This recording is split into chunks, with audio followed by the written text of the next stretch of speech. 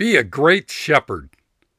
As we close in on the end of another year, I want you to take time to think about how you can become a great shepherd. We live in a place where your team members have many options when it comes to earning a living. Why should they stay with you rather than looking for greener pastures? The answer should be because you're a great shepherd. Here's your net worth tip of the day. Take time this month to read or listen to the book, The Way of the Shepherd, by Dr. Kevin Leman. It's an easy read, but one that'll change how you consider your role as leader of your team. Dr. Leman outlines the 7 principles necessary to be a great shepherd. Number 1, know the condition of your flock.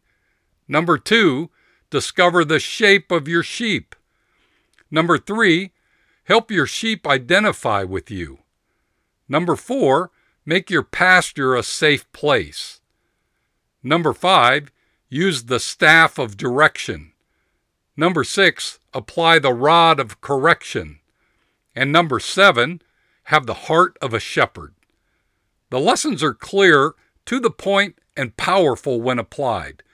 In this highly competitive economy, you need every advantage you can find, and this is a big one.